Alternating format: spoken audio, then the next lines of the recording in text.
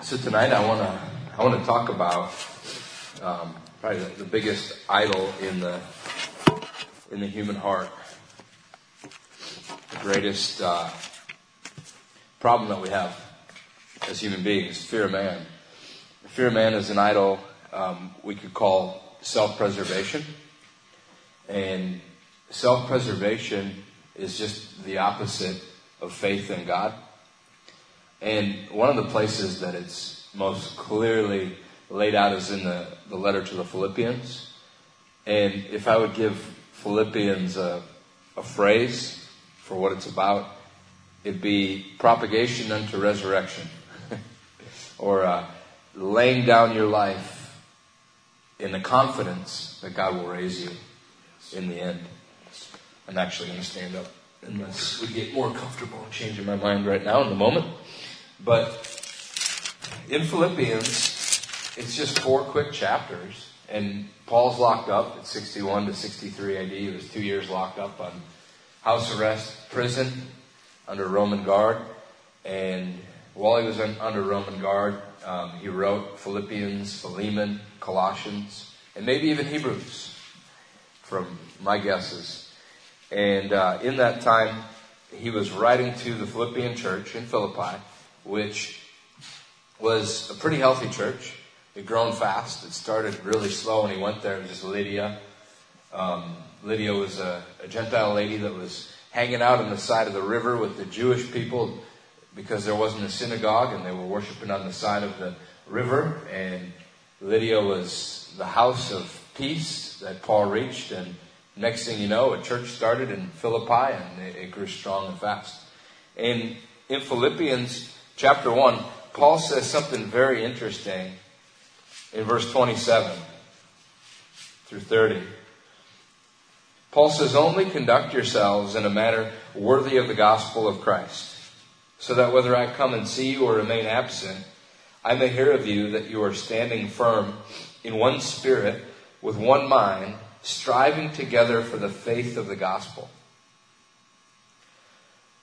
He's really concerned about that word gospel throughout this whole letter. The good news. And he says, in no way alarmed, in other words, gripped with any kind of fear, by your opponents, which is a sign of destruction for them, but of salvation for you, and that too from God. So what he's saying is, when you have opponents, it's not a good thing for them. But don't be alarmed, because it proves that you have salvation. This is to be expected. And then he clarifies what he means in the very next verse. He says, "For to you it's been granted." That's the word charis, grace, gift. He says, "For you it's been granted, for Christ's sake, not only to believe in him, but also to suffer for his sake." So he actually says suffering is a gift. Suffering is a gift. It reminds us that we hope in God who raises the dead. And Paul said that in 2 Corinthians 1. He said, when we suffer, we gain comfort from God. And the comfort we gain from God is the comfort that we give to you when you suffer. If you patiently endure suffering, then we can come alongside as brothers and comfort you with the same comfort God gave us while we were suffering. For we have the sentence of death in us, that we would not trust in ourselves, but in God who raises the dead. I mean, that's a pretty drastic statement. It's a pretty bold statement. But when it comes down to our faith in Christ, the less we hold on to our life, the more we'll find it. The more prepared we are to find it in the end and to lose it now. The more confidence we have in God is in direct degree to how we're letting go of self-preservation. I love what G.K. Chesterton said. He said, Jesus promised his disciples 3 things. They'd be absurdly happy, completely fearless, and always in trouble. Absurdly happy, completely fearless, and always in trouble. That's what he promised his disciples. And that's basically what Paul is saying here is, don't be alarmed when you get in trouble. when you find opposition, when people don't understand, when people even backlash. Because it's been granted to you not only to believe in Messiah, but that the proof of you really believing in Him is if you're ready to endure suffering. So God gave us a little gift called suffering so that we don't trust in ourselves, but in Him who raises the dead.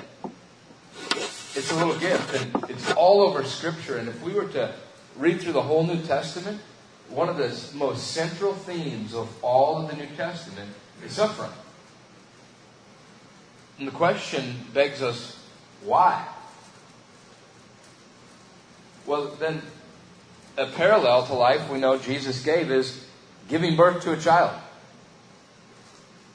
Jesus said, when a woman's in labor, it's not fun, it's painful.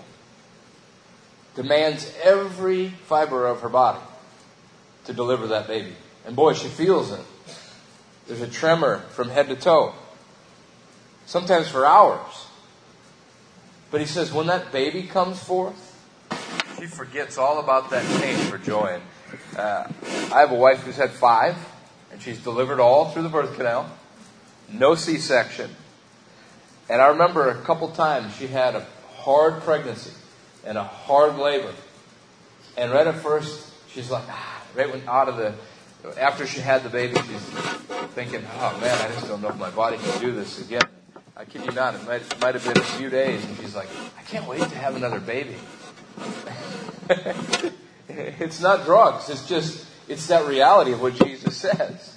He says there's joy that overcomes because a child's been born. So this age that we're in is under birth pangs, ever increasing until the delivery of the age to come. And so that's the New Testament. The New Testament is founded on trembling ground, shaky ground that has a bedrock underneath it called hope, and that's a resurrection of our body. But everything shakes above that bedrock of hope. Everything around us is shaking, is what I should say. And even we ourselves are shaking. And suffering is an opportunity for everything that can be shaken to shake, to fall off. So as God graciously increases the tremors on the ground, we as believers should realize that there's less and less we should be holding on to, so that we can really hold on to our blessed hope. And to hold on to our blessed hope is to let go of any certainties in this life, things that we see that could quickly diminish and quickly go away. You know, starting with our bank account is the biggest, that's the best place to start. Because money represents self-sustaining, self-preservation, self-sufficiency. That's why Jesus said, if you seek my kingdom and my righteousness, future, He's saying, if you press with that goal in mind, that my kingdom's coming, that my righteousness will be on the heavens and the earth, dwelling here. The new heavens and new earth will have righteousness dwelling. If you look ahead to the restoration of all things and you see that as your blessed hope, you look to that, you live godly in this age in light of that blessed hope, then everything else in this life will start to fade, and I'll give you everything you need to endure for food and clothes. Always encourage my wife and my kids as a family, never hold on to clothes and food. Never feel like we've got to hoard food or worry about our clothes. Be willing to give clothes away for people that need it, and be willing to share food all the time, because God will always provide those. He promised us that. And it's a test for our heart that He only puts those two things there.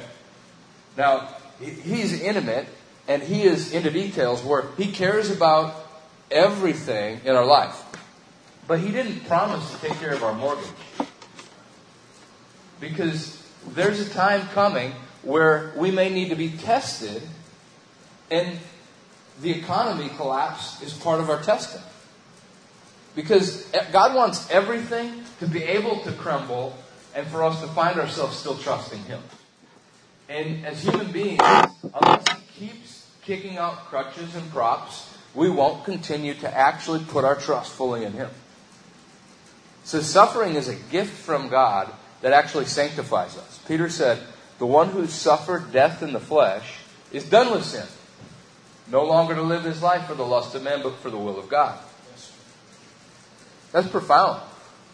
But what Peter's saying is, when you understand suffering as God's purpose and God's tool, and you submit to it, you learn to be done with sin. You see, the first step toward what we would call suffering is recognizing I don't like, fill in the blank, the sin. And by the Holy Spirit, we learn to put it to death.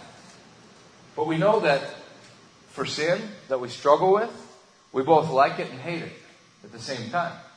So the first step of suffering is choosing to hate what we like. That's the process of changing our desires that God changes. So when we like money too much, or we like, luxury too much, and we realize that it's sapping our life in God, it's distracting us, it's weighing us down, it's giving us a drunkenness and a difficulty connecting with God, then we start addressing that as, okay, God, I know there's greater pleasure in you. So I'm choosing to let you put this to death. It hurts. But that's only the first baby step of suffering.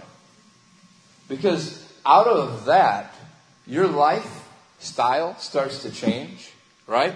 When you start changing your way of living and your desires, they start changing. Then other people start seeing that. And then we can actually share with them why we're doing things in a different way. Why are we living a certain way? If they see our life changing like that, they're going to ask us. And that's when we bring up Jesus.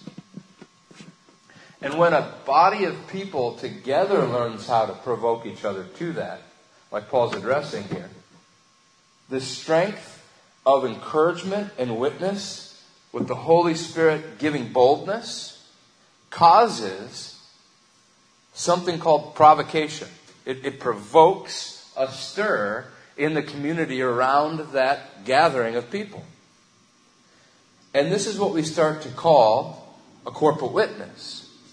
But when that corporate witness gets bold and strengthened and courageous enough to actually tell the surrounding community that this is for them too, and it's not just a cult, then people start, getting into the scorning and into the no thanks, that's awkward, or whatever the response may be.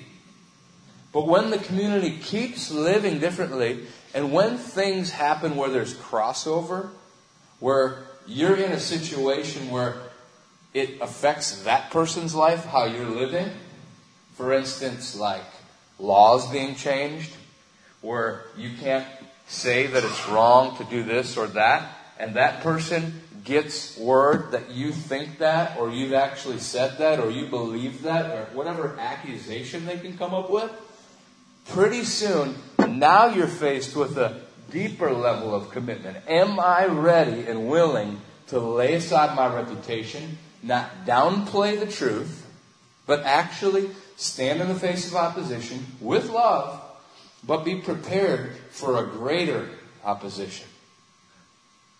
And at that point, will we shrink in the fear of man? Or will we come together with the brothers and say, God, give us boldness, like the believers in Acts chapter 4 did? Let's do the foolish thing and get in trouble again. Let's go right back to where we got in trouble. People aren't liking this. God, give us the ability to get in more trouble. And then when you go get in more trouble, pretty soon, it can turn into a rage. Then are you still willing to lose your life? Are you really willing to put your life on the chopping block? Do you really believe in the hope of the age to come?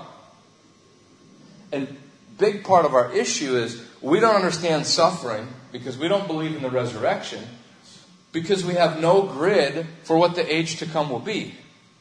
Starting with, we think of it as going to heaven when we die. And then, we think so many things in this life are actually carnal, and they're not. You see, it's so deceiving, so deceptive, because we're not called to preserve our life. And we're not called to be living luxurious and indulgent and greedy. But we are called to enjoy this life as human beings because we represent our God. And our God shows us that this life that we live isn't to be boring and, what's the word? Like, we're not to be monks hidden away from society. We're to be able to live and enjoy life in society and be self-controlled. We're actually able to do entertaining and fun things in a pure way. I don't want to be on the side of Christians can have fun. Because that's just a silly way of saying we don't want to be weird. You know what I mean? It's more substantial. It's deeper than that is what I'm getting at. I love to play football. You know, what do you love to do? This doesn't mean that this losing our life and being a bold witness and being ready to suffer doesn't mean that we stop doing normal things. In fact, if we do normal things and people oppose us and our reaction is love, that's a witness. I mean, the persecutions in the book of Acts would scatter disciples, right? But not the apostles. They'd stay in the midst of the persecution. You'd read that in the book of Acts, chapter 8. It says that in the first part of Acts. And they were scattered because of persecutions, but the apostles stayed and they kept ministering. Now, they knew when to run. But Paul, he would run from Lystra and then find a way to sneak back into Lystra. And that's the kind of mindset that we ought to have, is that our hope is home fellowships. That's our hope for fellowship, is to stay tight in fellowship with each other. So that we can stay tight with Jesus in the fellowship of sufferings. So suffering with Jesus, not just for Jesus, is a key to understanding what in the world are you talking about right now. Because Jesus, as we see Philippians will develop and show us, Jesus suffered alone so that none of us would have to suffer alone. He is our author. He is our captain. He's our apostle of our faith. He's the leader. He led the way for us to follow so that we could actually suffer with him. Because if suffering is going to make sense, then we have to balance it with what Jesus said. Take my yoke upon you. My burden is light. My yoke is easy. My burden is light. But in that burden, in that yoke with Jesus, you're going to be consumed with what he is passionate about. And what Jesus was passionate about was his passion. And his passion was to lay his life down. And Jesus faced fear at the point of death and didn't submit to it. The Father, if there's another way, I'll take it. But I submit. And he led the way for us to realize how to overcome fear. And Hebrews 5 speaks of it. He learned obedience, and he prayed, and he was heard because of his fear of God. So the way to overcome the fear of man is the fear of God. Jesus said, don't fear those who can kill the body, but fear him who can throw body and soul in hell. The fear of the Lord is the only hope to break the baby fears of man. It's really seeing how big God is, how trustworthy God is, how worth it is to just throw all the chips in one basket, all the eggs in one basket before God. Because the fear of man is like a cobweb. If you just push through, you realize there's nothing to it, with a little thin veneer. It's nothing. The fear of God is pure, enlightening the eyes. The fear of God gives confidence and refuge. The fear of God is the treasure of wisdom and knowledge of God. The fear of God is simply being back in the garden. It's the idea of walking with God in the cool of the day. You have no other care or need in the world. You'll do anything. You'll live radically and free because God can raise you from the dead. And if God can defeat death, then what do you have to fear? Amen. Come on, man. He defeated death for those who've been in slavery to it all their lives, because the devil had that power of the fear of death. But through the cross, Jesus, through his resurrection, gave us the hope for us to set our eyes on the God who raised the dead, the firstborn from the dead, to bring many sons to glory. Because he defeated the power of death, so that we don't have to be a slave to fear anymore, because in the end, death will be swallowed up in victory. So Jesus exhorts us, so prepare yourself. Arm yourself with the same mindset Christ had. He suffered death in the flesh. And if you suffer death in the flesh, you'll be done with sin. So what did Jesus do? What did he say? He went on to say, if there is therefore any encouragement in Christ, after talking about believing for his sake, this is Philippians 2, and suffering for his sake. Philippians 2:1, if there's any encouragement, it's kind of almost a sarcastic word. Do you understand how encouraging it is in Christ? And encouragement is that same word for exhortation and prophecy. And spiritual gifts. Paul says in 1 Corinthians 14, what's he say? Prophecy is for edification, exhortation, and comfort. He's talking about strengthening us to be able to keep going in the faith. And then the verse that Jim quoted about, does anybody have a word, a prophecy, a revelation? It should be all for edification, to build up the church, being built up into a holy temple. And he goes in chapter 15 into the resurrection.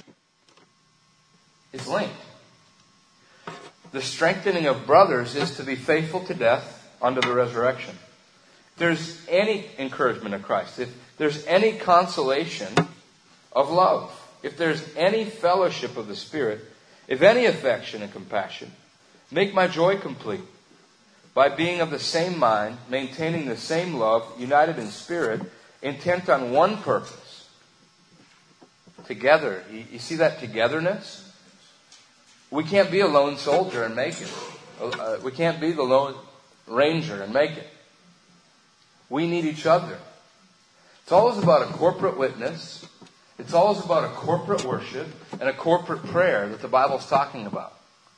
It's just our American culture that's taught us to be individualistic and to think individualistic. And that goes deep. It seems surfacey, but it really goes deep. How about confession of sin? We think about God, or we think about the hang-ups of a confessional sometimes, having to go to a priest and only he can pardon kind of mindset. But confession of sin can't just be to God, because we'll deceive ourselves. We'll hide from people knowing about it. We'll hide it. We'll stuff it. We'll find ways to justify things we're dealing with. I have a friend that he's telling me that he has about 5 guys he talks to, but he's being convicted of it lately because he sees it as a pitching rotation in his deception. You don't always have a pitcher. In baseball, they rotate a pitcher. Pitcher pitches every few games. He kind of feels like he does that sometimes with his addictions that he's confessing. He'll confess it to one, and then they'll be like, okay, I'm praying for you. And then he won't confess it to him for a long time, and he'll confess it to somebody else. And there's gaps in between his confessions with people so that they don't really know when he's struggling, so he feels like he can hide things, and he's realizing the deception of it. So even when we have confession for each other, there's deception that comes in. I can't believe how many people that I've known in the last 10 years now. I could count, 6 friends that I know of, that I knew well, that knew the Lord, that loved the Lord, that experienced things from God, that were prophesying, were getting revelation, were loving Him evidently with their lives, that right now are not walking with Him. In fact, they're running away from Him. And 2 of them were from a great deception over their marriage. The husband struggled with pornography, and the wife was quick to call it adultery and give him no chance. And now, I don't want to have a victim mentality for the husband, because clearly there was already something going on the husband's side, or the wife and the husband wouldn't have such a division where she would actually just so quickly want to divorce him. Okay, she had an issue clearly, evidently, we can see that, but we don't see the issue that the husband had, evidently. But clearly it's a two-way street. But all that to say, what a deception to think that because a man comes forth struggling with pornography, that he's in adultery, completely given to it, and doesn't care about the marriage. When we know the reality is that every man has that kind of a struggle in some degree. See, the issue is, do we even know how weak we are? Do we even know how desperate we are for God's grace every moment? Are we afraid to confess that we're sinners as Christians? Come on.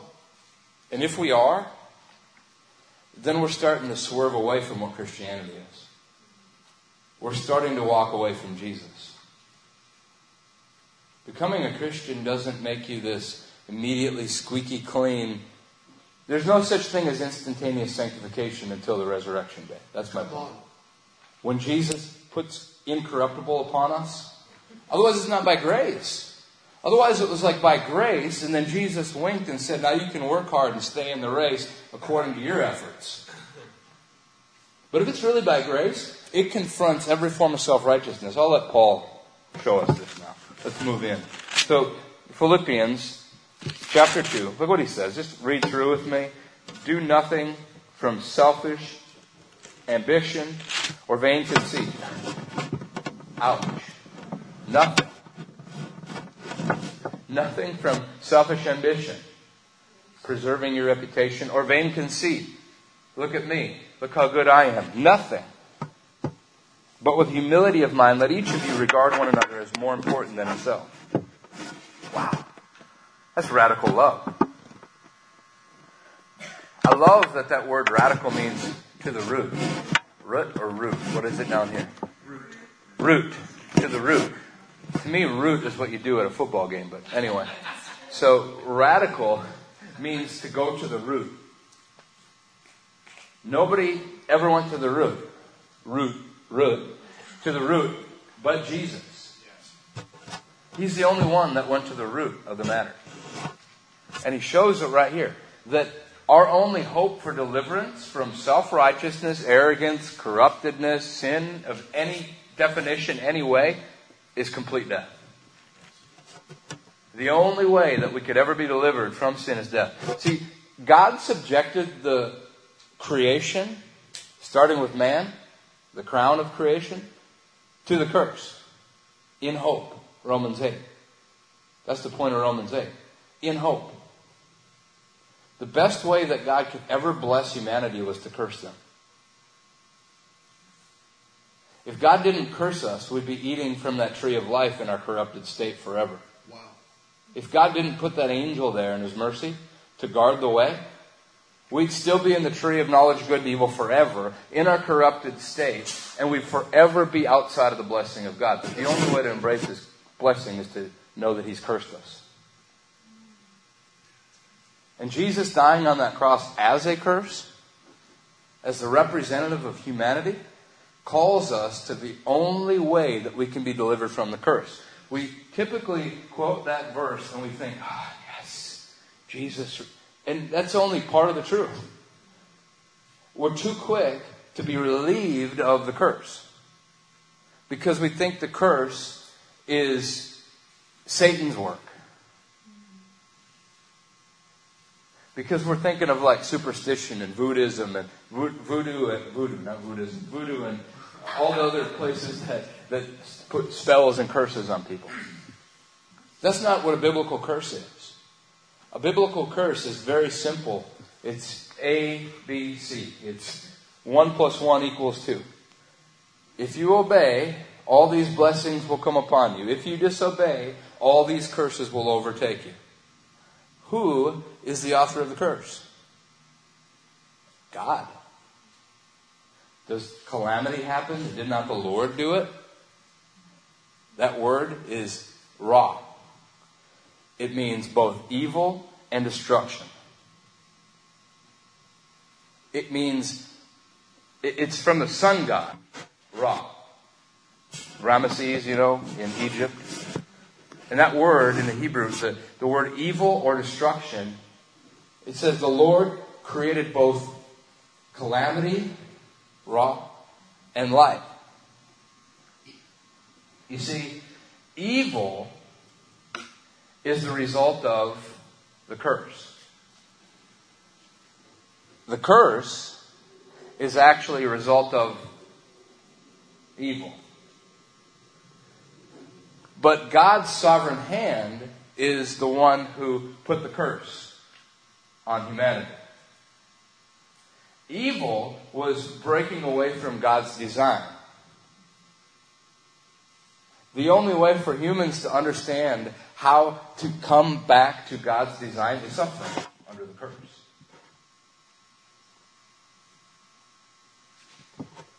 God promised that farming would stink ever since the curse happened.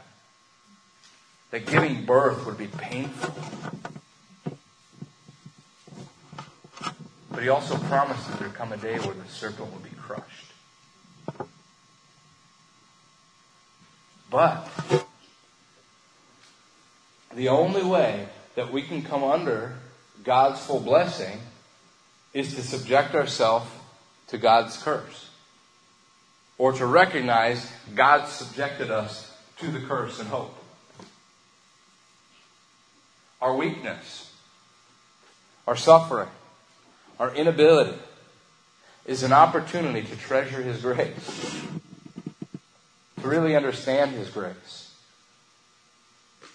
The abundance of grace and the gift of righteousness will cause us to reign with Christ in the age to come.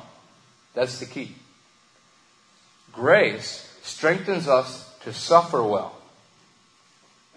Suffering well strengthens us with grace. And that same grace calls us to suffer well.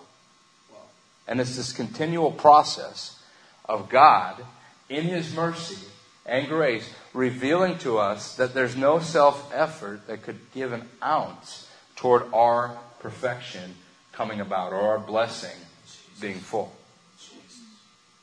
Now the cross is the way toward perfection. It's the path to perfection. For Jesus, He wasn't perfected until He was raised. And it's the same way for us. Now, in this life, we could have what we would call figurative deaths and resurrections. I mean, the path of life is a continual, dying to this age and coming into fellowship in the Holy Spirit. Growing in fellowship. The down payment of the Holy Spirit. The first fruits, the seal, the taste of the age to come. Provoking us to lay our life down. To increase in fellowship with Him. To fellowship with Jesus. I'm going to let Paul finish it one of these days. So Paul exhorts us in a very practical level. Regard others as more important than yourself. Don't merely look out for your own personal interest, but also for the interest of others. Have this attitude in yourselves, which was also in Christ Jesus, who, although He existed in the form of God, did not regard equality with God a thing to be held on to. He willingly laid aside His privileges and became like us in every way, but emptied Himself, taking the form of a bondservant, and being made in the likeness of men, and being found in appearance as a man, He humbled Himself by becoming obedient to the point of death, even death on a cross. Therefore also God highly exalted Him and bestowed on Him the name which is above every name, that at the name of Jesus every knee should bow, of those who are in heaven and on earth and under the earth, and that every tongue should confess that Jesus Christ is Lord, to the glory of God the Father. So then, my beloved, just as you've always obeyed, not as in my presence only, but now much more in my absence, work out your salvation with fear and trembling. For it is God who is at work in you, both to will and to work for His good pleasure. Now, you familiar with Romans 7:18? I know that in me there is no good thing, that is in my flesh. The desire is there, but the doing is not. Paul was recognizing his need for the cross and his condemnation from the law. That the law showed him that he didn't have anything in his flesh as in human ability, to be able to carry out the desire that was in his heart, made in the image of God, to want to be pleasing to God. Everybody wants to be pleasing to God. It's just they want to find their own way to do it, and they might not want to call it God. Unbelievers are trying to be pleasing to God ignorantly. That's why humanism has morals and atheism has morals, and you can't deny that they have morals. They're silly ones, but they're morals. What they think is good and right. And when you think something's good and right, you have to consider that there's something that's absolutely good and absolutely right, or nothing really matters. You have to be amoral if you're going to be consistent with humanism or atheism. You have to say that there's no such thing as good or evil. Their whole mindset is that of human progress, where whatever is not going to survive and get in the way, get rid of it. How wicked is that? And somehow they call that moral. The elderly, the handicapped, etc. will be gone because they're not the fittest. You can get into racism and everything with that. That's the route of humanism and atheism. But they have morals. They're made in the image of God, and they want to be pleasing to God, though they would say there's no God.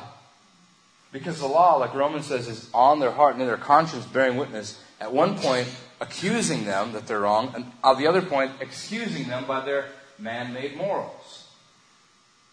Because God didn't reveal through creation, you see, that He is a powerful God through what He's made, but they won't glorify Him as God. It's that simple. They believe that there has to be a God, inherently, because God made them that way. But they deny Him, they suppress the truth and their unrighteous desires to live a certain way. So their morals are set up so that they don't have to live how they don't want to live. But they wouldn't call them morals, per se, because they don't want to imply there's absolute morality. It's up to you. It's so simple. They're just saying, I don't want God. I know there's a God, but I don't want Him. That's it. But for us as a believer, we realize that there's no good in us.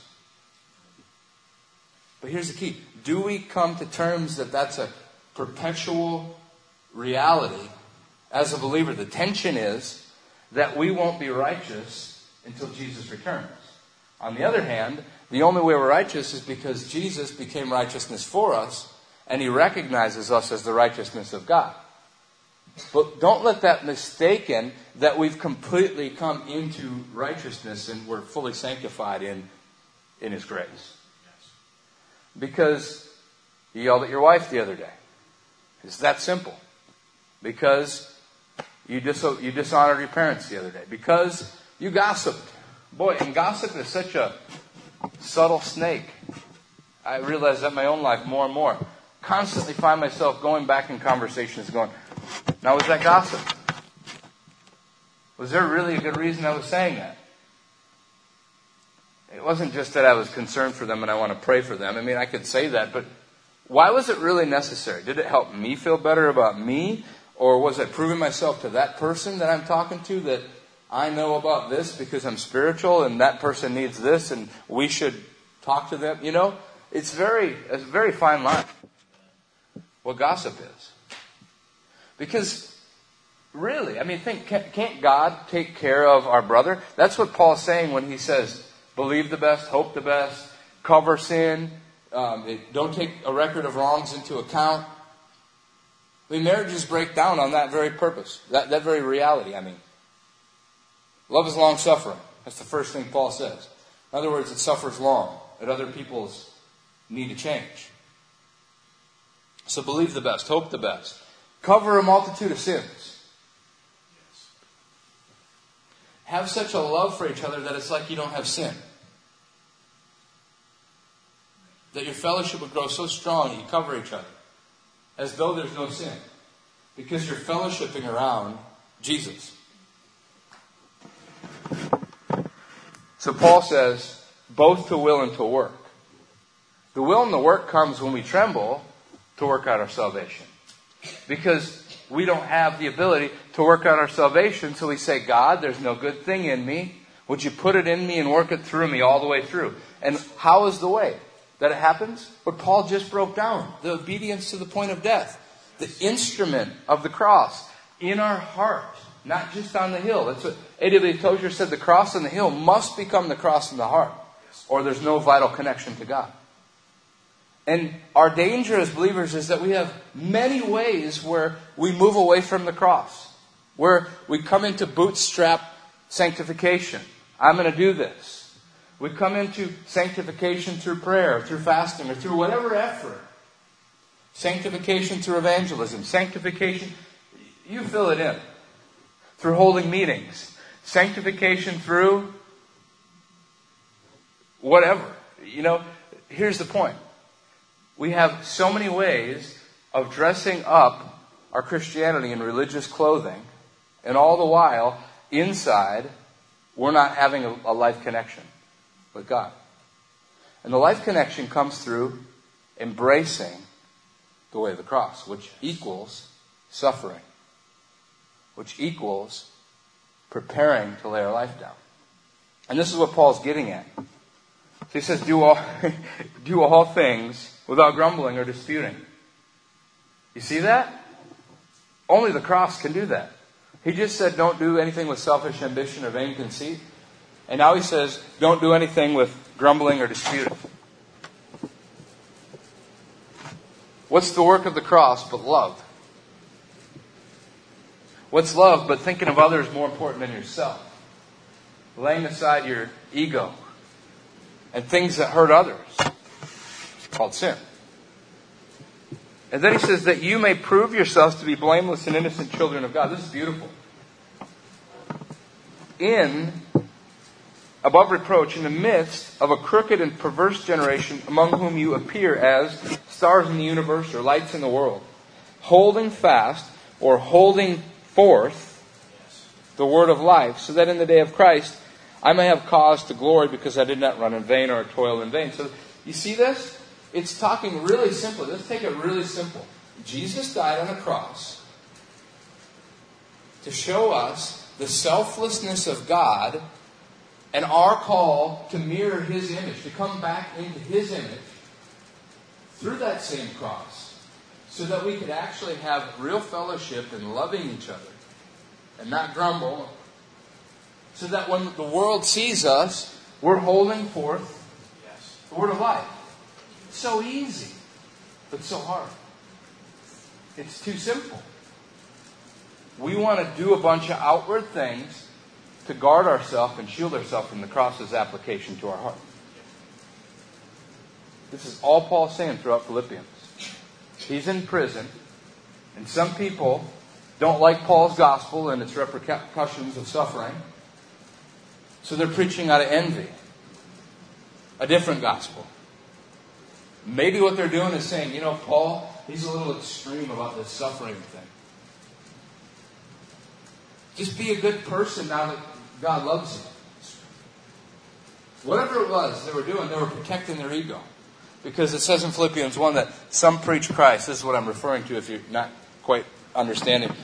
Some preach Christ out of envy and strife, but the other do it out of love, knowing that I'm in prison for the sake of the gospel. I'm in obedience to God. And the result of obedience to God is suffering. Peter said, don't let anybody suffer as a meddler and a gossip or greedy or whatever.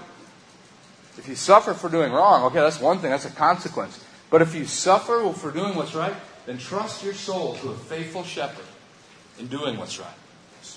In other words, let him carry you through to keep doing what's right in the midst of opposition that's hard to obey in. It's that simple. But Paul's saying, some people are preaching the gospel of self-preservation because they think that, well, God disciplined Paul because he's off. He's preaching this gloomy gospel of suffering. Doesn't make any sense. But then some understood that it was a result of his obedience. So he's saying now to them, embrace this gospel that brings suffering. And look how he goes on. It's so beautiful because there's a theme here. It's a big email. All these chapter headings weren't in Paul's email on the parchment on the scroll. It was one long email, okay? It's long for us because we're still dull of hearing and understanding, you see? It's long for us because our paradigm is so often mixed up, right? Don't you agree? I mean, if Hebrews is a short exhortation, according to the writer, then Philippians is a very short writing. And if it's short, it's because it had a purpose. And if the Bible is relevant for today, then we can get this short purpose. This short main thing he's addressing. And what he's addressing here is self-preservation. Now, let's see how that plays out.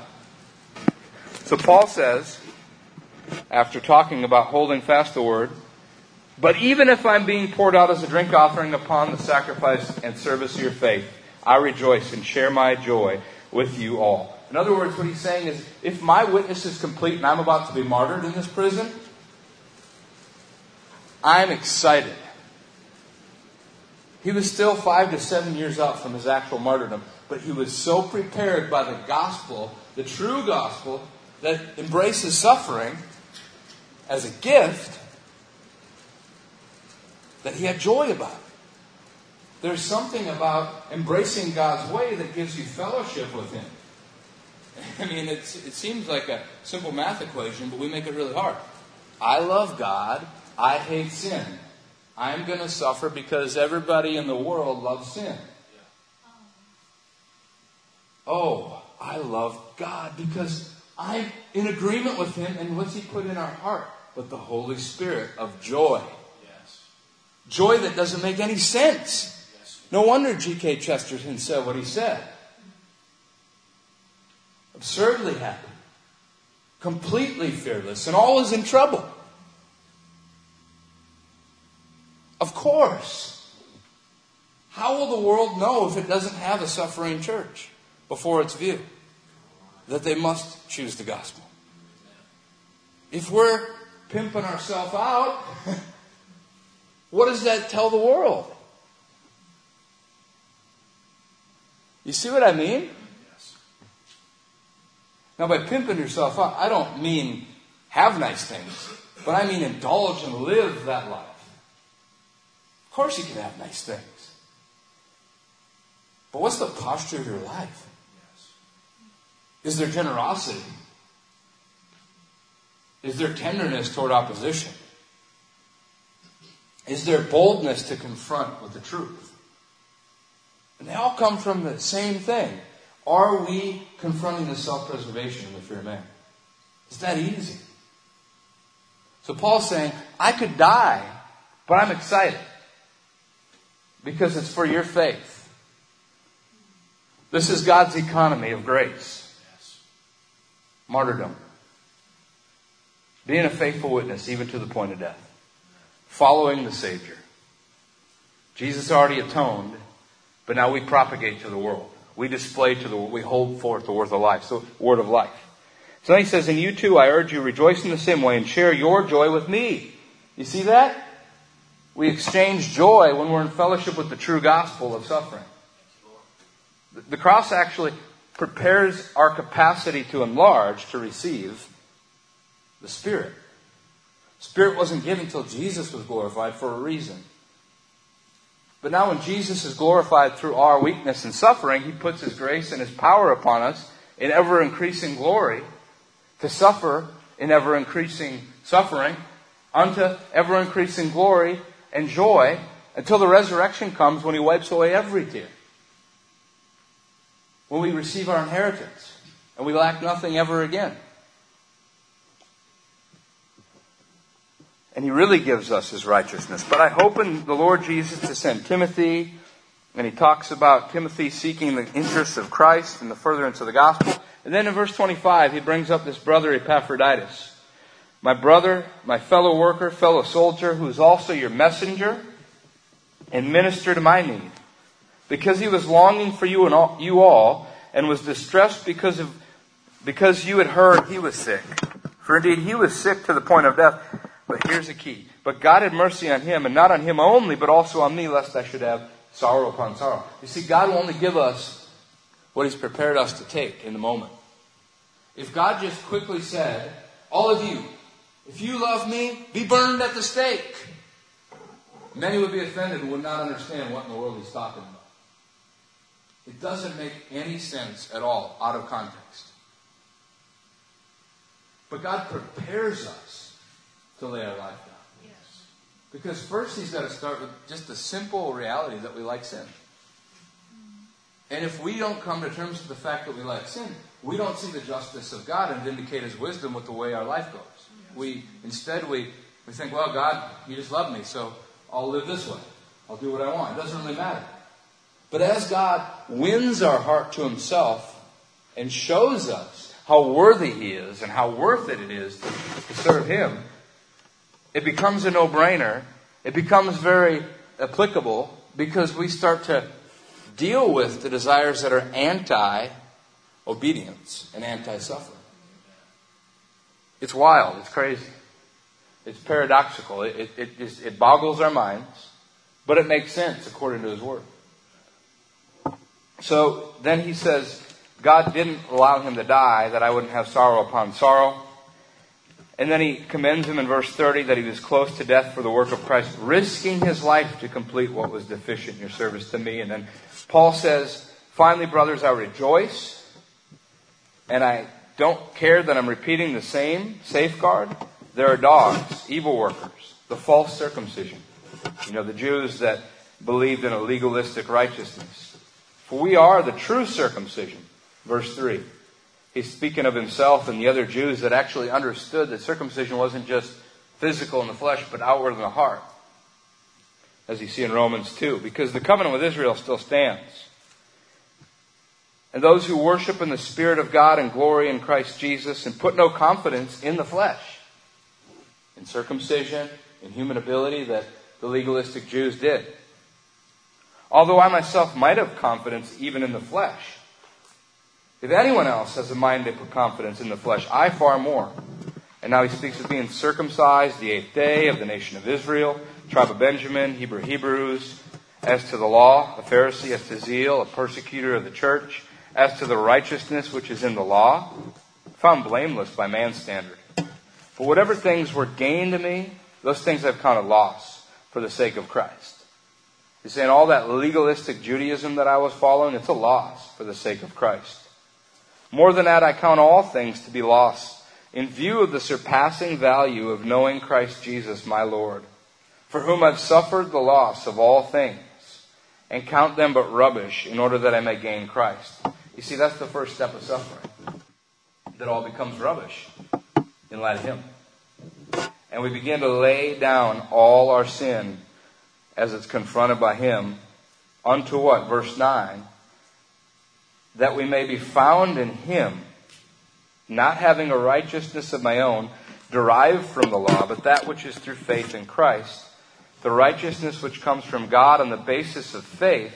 And now, instead of making it just this easy believism, this thing where it's just like, just believe, in an intellectual way, Paul says, here's the key though, here's the instrument. It's the cross. That I may know Him and the power of His resurrection. How? Through the fellowship of His sufferings. So, fellowship with Him in suffering. Being conformed to His death. Philippians 2. He's just building upon obedience to the point of death through the cross. And now it's our propagation. He made propitiation or satisfaction in the blood of atonement. He took our place to forgive us. But now He calls us to follow in suit in obedience to Him. We call that propagation. To propagate or to spend your life in light of something. And display what He did through our life. For the salvation and mercy to be displayed before unbelievers. In order that I may attain to the resurrection from the dead. Now, either Paul was talking about some elite group, only certain people, or he's talking about the reality that justification by faith calls us to endure by faith. That if it's all by grace, then it's not of our work. And if it's not of our work, then our works of righteousness have to keep being confronted by a cross that speaks that we can't offer any of our works of righteousness. And then by the cross, the actual works of righteousness will come out of our life by grace. But to the degree that we imagine our work and our effort and our ability has anything to do with it, it's self-righteousness. And Paul recognizes that well. And he wants to attain to the resurrection, which has to come about from God. And the only way it comes about from God is when it's a righteousness by faith. And if it's a righteousness by faith in God, it's a righteousness, faith away from you. No longer trusting in you. Like he's saying, he counts dung. I mean, he called it dung. He didn't say you need a Band-Aid. He said you need open heart surgery. If we see it as a Band-Aid, and we do in many ways, then we don't know the toxin that it carries. One sin leads to another. So last night I said, God doesn't care about your sin. And tonight I say, God cares about your sin. What a contradicting preaching. But he does. Because he cares about you. That's the point. Because he knows you and you don't. Truly the heart is deceptive and wicked above all things. You say, but we have a new heart. Well, what scripture are you quoting? Because if you're quoting Ezekiel 36, it's talking about the house of Israel. He'll put a heart of flesh in them. And then he'll resurrect them. That's a whole nother story. In fact, what I think I'm going to do is just hammer this last piece here, and then we will go into a time of discussion so you guys can have a time of just whatever, however long you feel, Jim, that we should, or you give me the heads up on what you think. But not that I've already obtained, Paul says. Obtained to what? The resurrection and the righteousness by faith. Or become perfect. But I press on. You know what that word press on also translates into? Persecute. It's the same word. To press on is to persecute. To persecute is to chase. Paul used to chase, as he said in the first couple verses of this chapter, Christians persecuting the church. Zeal for persecuting the church. He's got a new zeal. Not finding a righteousness of his own, but pressing into the knowledge of Jesus. His righteousness. This is incredible. And how he nails it here makes it so clear. He says, I press on in order to what? To lay hold of that for which he initiated. He laid hold of me. He initiated because I would never approach God in my lack of confidence, in my corrupt state. I don't seek God. He sought me first. And his resurrection that has laid hold of me by the Holy Spirit will complete me as I press to lay hold of that same thing by letting go of my righteousness and my ability. Yes. I'm laying a hold of it by grace, by the Spirit, through faith. I'm laying hold of the resurrection. Everything around may fall, but I won't let go of my hope. Come on. Everything around me may fall, but I will never despair. Because I will see the goodness of God in the land of the living, and I will see the goodness of God forever sealed in the resurrection. I'm holding to hope. It's a blessed hope. But why do you hope for what you already see or have? But if you hope for what you don't yet have in full, what do you do with it? You eagerly wait for it. Faith is the evidence of things unseen, the conviction of things not yet seen, the hope of things not yet. Something like that. Same idea. So then he says, brothers, I don't regard myself as laid hold of it yet, but one thing I do, forgetting what lies behind, my way of pursuit and my everyday laying aside of my filthy rags, day by day by day by day, holding on to the cross. I press on toward the goal for the prize of the upward call. And therefore, verse 15, as many as us are mature or perfect, have this attitude. And if anything, in anything, you have a different attitude, God will reveal that also to you. So in this process, God's going to expose the right kind of attitude, the right kind of affections, the right kind of mindset. However, let us keep living by that same standard to which we've attained. Don't move away from that hope in the gospel. And join following my example and observe those who walk according to the pattern you have in us. For many walk, of whom I often told you and now tell you, even weeping. They're enemies of the cross of Christ. There are people that think they're believers, but they're an enemy of the cross of Christ because they're basing their faith on righteousness in the law and in their effort. Whose end is destruction, whose God is really their appetite. They're reinterpreting the law to show that they can keep it by their effort because they don't see the majesty of the law and how it shuts their mouth. They put out religious ideas of how to obey God and be pleasing to Him by human standards, thus lowering the law, so they can live by their own appetites. That's the motive. And their glories and their shame, they set their mind on earthly things. But our citizenship's in heaven, from which we also eagerly wait for a Savior, the Lord Jesus Christ, who will transform the body of our humble state into conformity with the body of His glory by the exertion of the power He has even to subject all things to Himself. Now, does it make sense when Paul says, I can do all things through Christ who strengthens me? In the next chapter. Does that make sense now? If it's for the gospel, through obedience that brings on suffering and calls you to persevere in obedience in suffering, then doing all things through Christ who strengthens you has to do with not some kind of God applauding whatever you're doing in life. In this, that's not what it means. Like, I can run the Olympic race because Christ strengthens me. Now, doesn't mean that Christ doesn't care about what you're doing. But the context is, through Christ, I can be content if I have or if I don't, because I'm living for the gospel, and I know He provides for me when I live for the gospel. So, anyway, enough of that. So, what are we thinking? Amen. It's interesting. Jeremy sharing all this stuff. I was just thinking, this feels like our Sunday morning, right? This is what we were talking about, this blessed hope. In fact, I got my notes right here, same things. And, every time I look at scriptures that have been so real for me for so many years, I see them in a different way now. It's like it jumps off the page to me of getting ready, preparation. And, you just read it here, that I may attain to the resurrection from the dead.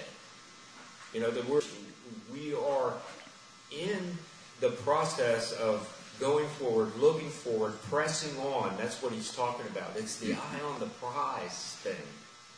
And, I don't really follow the church calendar and that sort of thing, but as it turns out, yesterday was the first day of Advent. And Advent actually is the coming of Christ. It's a celebration of the coming of Christ. Of course, it's for Christmas. And the church celebrates it in the context of a baby in a manger.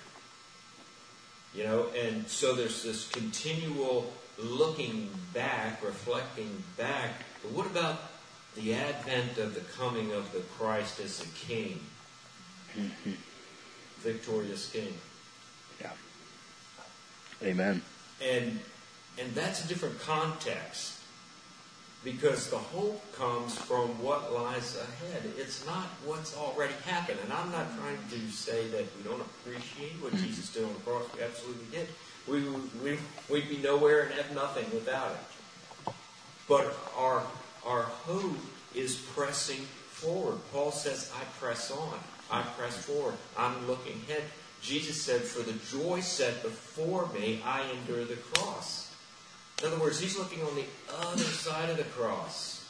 He understands that he's got to go through the cross, but he's looking to the other side and saying, for the joy set before me on that other side, I do this, and I see you in eternity with me in my resurrection. Yeah. So, amen. That's good. I think there's some people here that have some really hard questions. Yeah. I think it's a good time for us to ask the really hard questions about this, and we're in an urgent time, and I think we need to learn how to, as the church.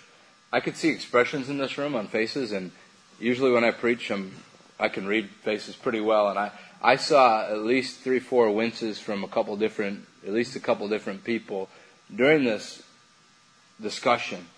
And usually what that means is either a combination of or one thing. Either ouch, this really hurts, or I don't agree, or typically a mixture of both. And that's okay. That's good. That's actually good. Because the truth is, nobody wants to suffer. Nobody does. Nobody wants to suffer and want that to be the way that God has designed us to live life. And another thing that nobody wants is for hell to be eternal torment. We want it to be annihilation, right? We want it to be, boom, puff, people are just gone. Okay? We're human beings. If that was true, I would rejoice and be like, yes. That's good. Just wipe them out, God. Because why would people have to? Doesn't that seem sadistic? And so when we look at these kinds of things in the Word, our human tendency is to want to disagree. Because we know the implications in one sense, but on the other sense, we're ignorant of the implications. Because in one sense, it sounds gloomy and hopeless. But on the other side, in the context of what Scripture actually says, God can actually make it enjoyable to suffer. So I just want a discussion. I think how long do we want to go? What do we want to do? Yeah, we've got 10, 15. Yeah? You finish up by 9, before 9? Yeah. Okay. So honestly, here's the spectrum. Questions, comments, anxieties, frustrations, and objections. Any of those. Questions, comments, anxieties, frustrations, and objections. All of those are welcome. All of those. We are the body of Christ, so we should be able to discuss all of those things without feeling like we're doing something wrong. So again, questions, comments, anxieties, frustrations, and objections. Let's get something going. Go for it. I think it was like true revelation, at least for me, when you were talking about when Christ wins your heart. That's when you actually have, you're able to understand the concept of suffering and seeing that, your sin, you're able to see, okay, I love God so much that I am willing to die for Him. And I think a lot of people in church today, they don't cover that. It's like no one wants to talk about martyr part. No one wants to talk about you. It could be a possibility that you are going to die for the Lord, and that is a joy. It's hard to understand. That's a joy that I'm going to die for God, and that's a privilege. That's a gift. I think that's really hard, and even for myself, I want to be to that point, but that point is scary to admit. Okay, I'm okay with dying for the Lord. That is a gift. I can't, like you said, He brings that, He puts that in you, but right. It's hard to understand that you will have joy, and that it's a gift. It's kind of scary when you think of it. Yeah. It's good. When you think of, here's something about that too. I was thinking, when you think of Paul, typically we kind of deify Paul, don't we? We kind of make him like this giant in the faith. So what happens, instead of embracing what the Bible would say, apostolic standard, we call it apostolic seclusion. We kind of write it off as it's apostolic seclusion, well, Paul was supposed to suffer that way. Of course. Well, he's crazy. Isn't Paul crazy? Man, he's a beast. He made it through prison. When Paul's saying this is the standard. It's the apostolic standard, not apostolic seclusion. And that's part of our issue we're already drowned in our cultural haze of luxury. So why would we want to believe in suffering at all for us? And when Paul already did it, you see, we keep it at arm's length. Jesus, first either we say Jesus did it, so we don't have to. Or we say, well, the apostles had to establish a church, but we don't have to. But it's just, that's our excuse to not look into it. So anyway, now even though I've been very bold and convicted in my stance on this, I want you to feel the freedom to rifle objections. Really, I'm serious. It's for our own heart. It's good. So even though, the tendency is, well, here, he's boldly in conviction. Well, I'm not going to say it's wrong then. Who cares? Have you encountered people who really object to the fact that the gospel causes suffering? Yeah. Absolutely. That to me is an incredible belief to hold. Mm-hmm. All you have to do is go out on the street and just start talking about Jesus, and you're going to get some form. Yep. You may not get clubbed to death, right. but some you're level. get like you're a real idiot. So what do these people?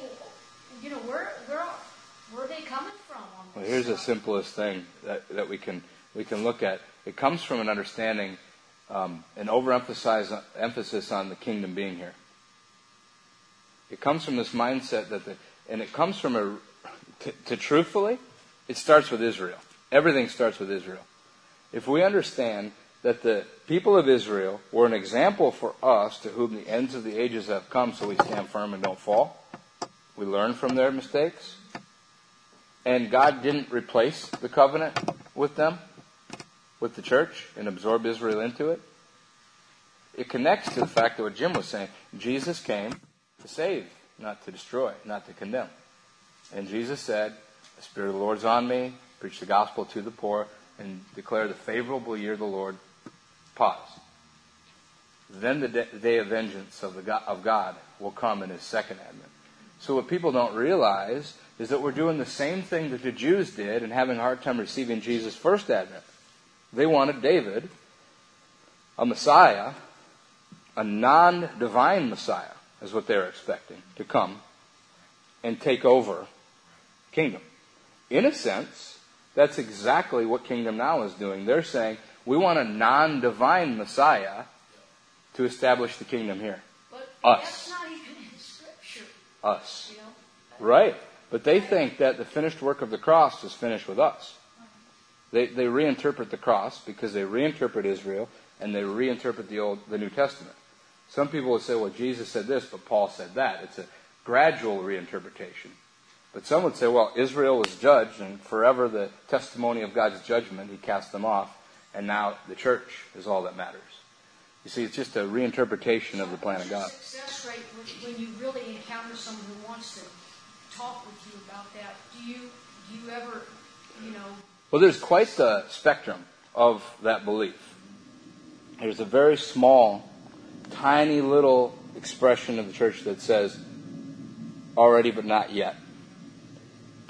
And already but not yet, honestly, already redefines the kingdom. What's already here? The Holy Spirit, the down payment, the taste of the age to come. What's the kingdom? A Jewish man on a physical throne in a geographical city with an ethnic people ruling the earth, being the light to the rest of the nations. It's that simple. But when the kingdom becomes within you, that people interpret Jesus' words as within you, meaning in your heart, when He's rebuking Pharisees who didn't believe in Him, and He's talking about the kingdom will be in the earth, Daniel 2, smoking the statue of the kingdoms of this world forever. And the kingdoms of this world will become the kingdom of God and His Christ in Revelation. When the kingdom is no longer geographical and physical, but ethereal and spiritual, then it's a step toward that direction. But some people have gone as far as to say, we're expanding the kingdom. We are the kingdom. We bring in the kingdom. And where that goes in its extreme is Jesus doesn't need to come back. we'll take a human Messiah. Me. It's called the Messiah complex. It's self-righteousness in a spiritual way instead of a legalistic way. We could. When they're on the far spectrum of it, yeah. Now, they're all our brothers, but to what point? Will they be our brothers when the tribulation increases? Well, if suffering comes and they're not pressing on, right? There it is. That's it. Their mindset's already not prepared to encounter suffering. For sure. So they are way behind, and yep. It's a real problem. So here's a perfect example then for our application. How do we suffer for them? You just got that groan. Come on, guys. Uh-huh. You got that like. Pray that their eyes would be open. Absolutely. Revelation, wisdom, revelation. Yeah, just that wake prayer, up. Just that prayer going on. I think it's an attitude of the heart. It is, isn't it? In general. Because a lot of people think they're suffering and they should be suffering because literally they're creeps. Really, Christian creeps sometimes, they and then people come after them, and like you said, it's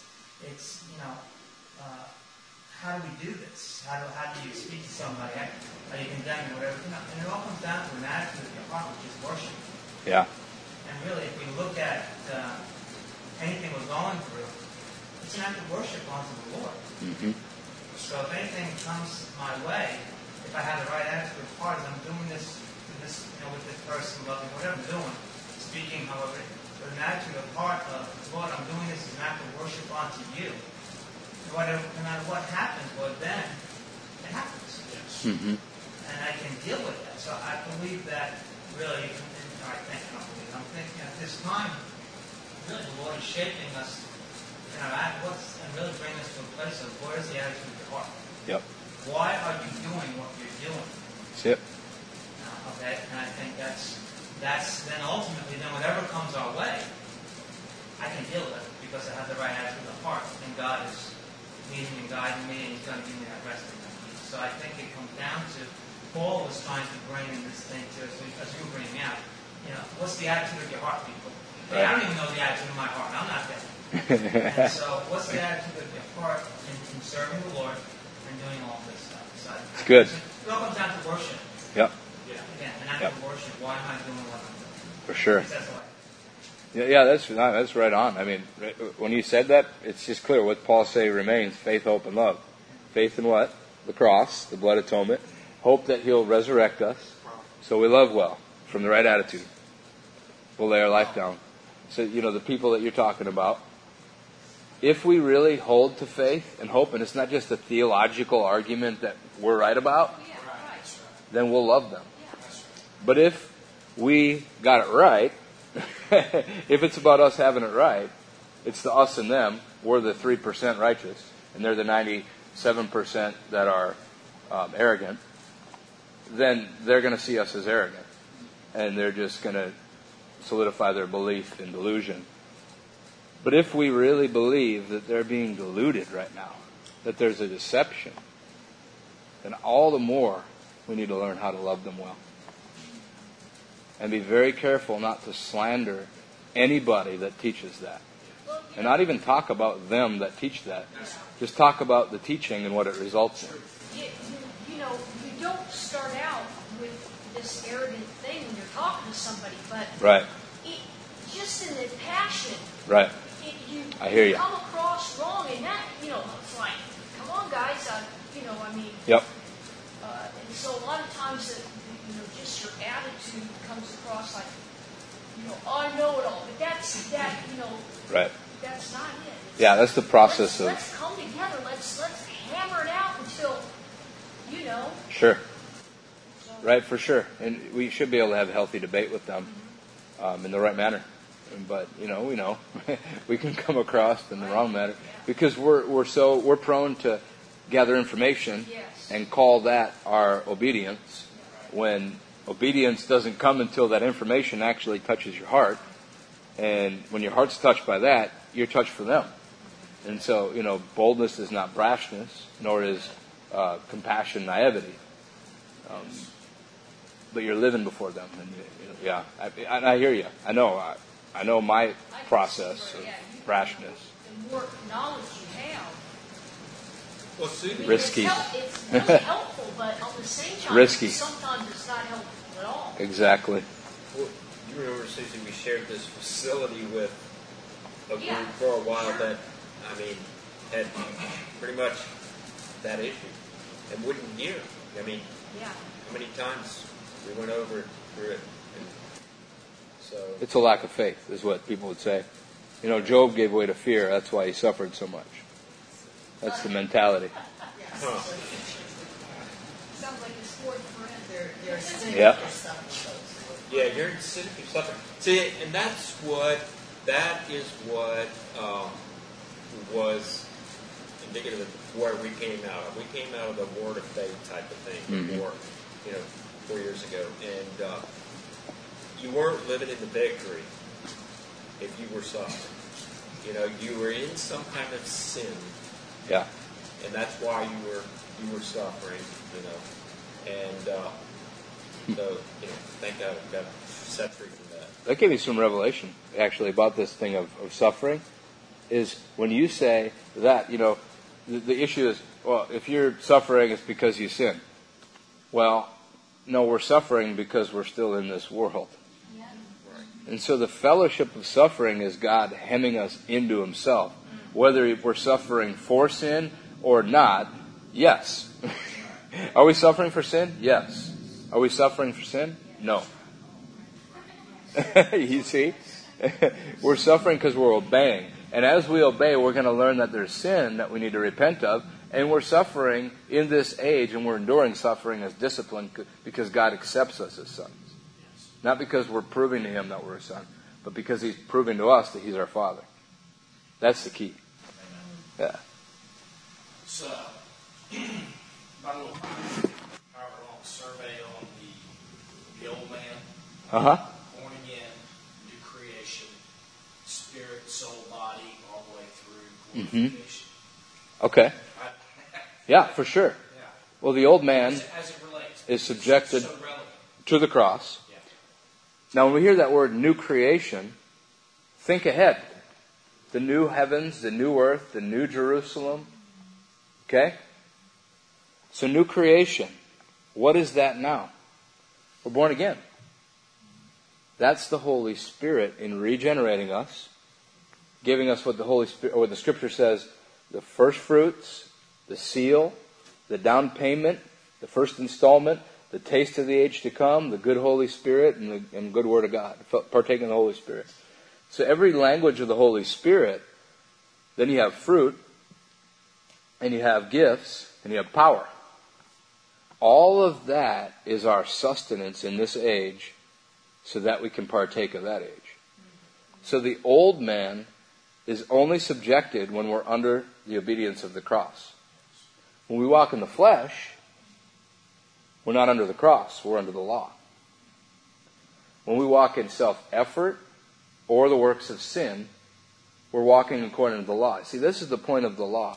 The law was not the bad part of the old covenant. The people are always the issue. The law came in to reveal death. Before Moses, death reigned. But when the law came, it revealed death from sin. So when we sin as a believer, we're walking in the law. Whether it's self-righteousness in religion, an outward effort, boasting in something we shouldn't apart from the cross, something that's not the cross, or choosing sin. Because when we choose sin, the law gives us condemnation, right? But there's no condemnation for those who are in Christ Jesus, for the law of the Spirit of life set you free from the law of sin and death. But when we walk in the flesh, we incur condemnation from the devil and from the law, because we're disobeying it.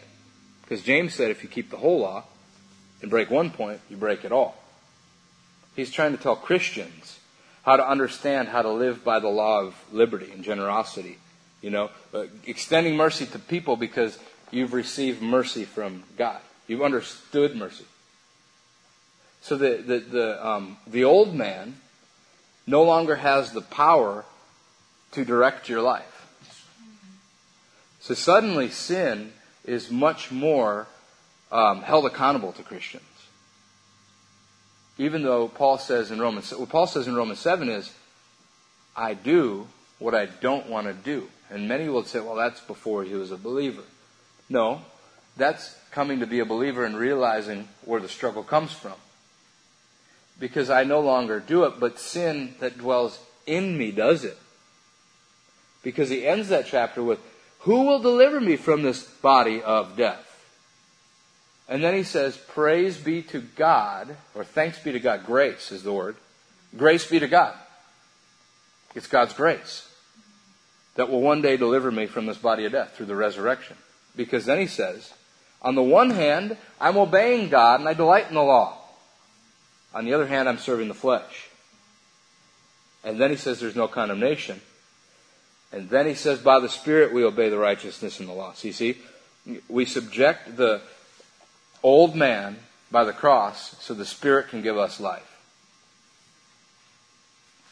And the law prepares us to embrace the cross, which prepares us to receive the Spirit, which prepares us to embrace the cross, which prepares us to receive the Spirit. And when we sin, the law condemns us to bring us back to the cross, so we take on the Spirit to take up the cross. So the law keeps confronting sin in our inner man. So we hold to the cross and don't move away from the cross and become an enemy of it and hold to our self-righteousness in any way. See that? You see that beautiful picture of God keeping us hemmed in for fellowship with Him? Yeah. You hear many times in the Psalms how David talks about God as a refuge. And so how does that relate to like suffering? Perfect. Good question. The issue with the Psalms is our first decision to interpret them through a personal devotion, when we don't go back historically or look ahead future. Because Psalms are about King David mostly and other people speaking of the nation of Israel and his responsibility as king, his enemies coming against him, his failures in sin, his boasting in God's mercy, right? Over and over and over again. But you see Israel as central in there. Because the purpose of the ages will come through the vehicle of Israel. So when you read things like God is a refuge, you can connect it to the day of the Lord. I take refuge in the Lord. I take refuge in the Lord. When does he say that? When my enemies attack me, and my sin is more than the hairs of my head, but I take refuge in the mercy of the Lord. Over and over and over and over and over. So the Psalms, prophetic picture of the cross to come.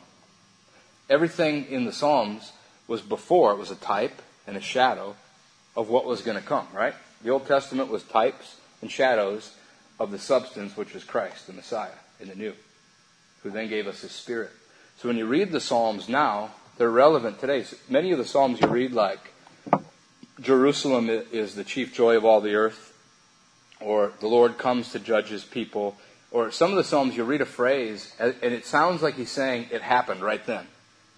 But that's prophetic language of the day of the Lord. It's as good as happened because God is faithful to bring it to pass. Do you know So what the through, day of the Lord is, one? Yeah, Return, that huge part of it. Day, but a year is as 1,000 years. It's the millennial as well. The day of the Lord is the millennial reign, but it's also the after day comes. And it's also the wrath of God, where every high thing will be brought low. So, because God in His patience gives us the cross to boldly approach God in our depraved condition, receive grace, to persevere, so that in that day He'll resurrect us instead of destroy us.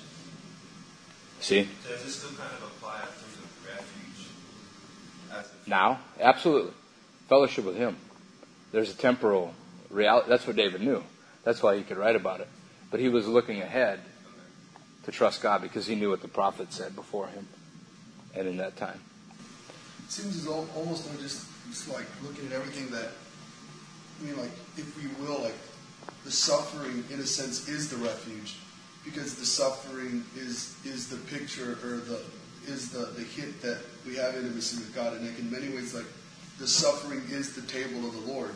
Yeah. Because what did Jesus do in the table of the Lord? He broke the bread and he gave the wine, which was just a picture of his body being broken and like the blood being spilled. It's like, I don't know, I think a lot of times we think that like being in refuge means like safety or like hiding in a cave, but like it seems like every time people hide in caves, God draws them out of the cave. Mm-hmm. And it's almost like I think that's the issue with the church in general is that they don't see suffering as fellowship or suffering as friendship. Mm-hmm. Like me suffering is my friendship with Jesus in a sense. Like Paul says in Philippians 2, I think we have that fear because it goes back to that self-preservation or the fear of our image, the fear of what are people going to think. So, but when you preach this gospel that your actual hiding place or your refuge is actually in the suffering. Mm-hmm. Then it's like I don't know. There's a whole different picture there where it's like.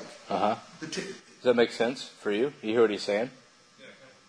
Because if we don't suffer, we'll put our hope in something that we shouldn't. Because we can't trust ourselves. Yeah. But God's so good to expose that. And that's the thing. And it was interesting. Like it makes sense. When we were praying, I said, like, man, I just feel like I see the table of the Lord. And I saw bread on the table. And what's interesting to me is like that is the table of the Lord. It's Jesus breaking bread and pouring wine. And then what happens now, though? We share in that. He breaks our body. And we give our blood in that sense. We give our lives. And what is the table of the Lord? It's that Romans 12, being a living sacrifice. It's daily breaking bread. It's John 6. Yeah. Because he said, what's the work of God that we can work? Because he made miracle of bread. He said, believe in the one he sent to confront them in their self-righteousness. And they're not obeying him by faith. And then he went on to say, eat my flesh, drink my blood, or you'll have no part of me. But if you drink my blood and eat my flesh, I'll raise you up on the last day. So there's the sustenance, is fellowship in his table. It's interesting. I heard a friend of mine, he was teaching on that, on the table of like that whole thing of Jesus breaks the bread and he pours the wine to his disciples as a picture of what was going to happen. And like when he's getting it, like every disciple confronts that. And he goes, and the only one that actually comes to the event dies a natural death, other than Judas who hangs himself. But then all the other ones end up dying a martyr. All of them actually experience the breaking of the bread and the drinking of the wine. And in many ways, that was the love of God for them. Like the love of God. Well, that's good. And it's like the love of God isn't always preservation. Sometimes the love of God is sharing in the death of Jesus. And he shows his disciples and he says, this is the closest fellowship we're going to have on earth. The only one that comes to the actual event dies a natural death, but all of them share in his sufferings at some point. And it's like you said that thing, like I wrote it down on my phone, is if we could actually see suffering as a gift, or even, and it's, Ryan was saying earlier about if we ask for the rain, it'll come. Like it's like the Lord showed me this. Like a lot of times, the suffering that we go through is intercession. It's seed to sow in many ways, and it's like suffering is actually like sowing into a cloud to make it rain. Because why? Suffering and the table of the Lord always leads to resurrection, and that's the thing. And it's like, and I think if we would find refuge, it's just being present with Jesus, and being present with Jesus is in suffering, then we would understand that like what it's really about is just walking with Jesus. It's like Psalm 23. It's either walking in green grass and quiet waters, or the valley of the shadow of death. But it's all about being present to him in every moment of life. That's good, because when we follow Jesus, we're following Jesus. Yeah. Even though we take up a cross, deny ourselves, lose our life, we're following Jesus. Yeah. And James and John, and I'm sure we should probably close up here, but James and John, they said, we want to sit at your right and your left hand. And Jesus said, well, can you drink the cup and be baptized with my baptism? And they said, yeah. And he said, you will. But to sit at my right and left hand, if I told you that, you wouldn't persevere in the right way. You would corrupt your ways, and you would live in the wrong motive for the reward. But because there's a reward that awaits that they don't know until they're counted faithful and worthy at the end, then they can't do it in self-righteousness. So that's what he says to us, that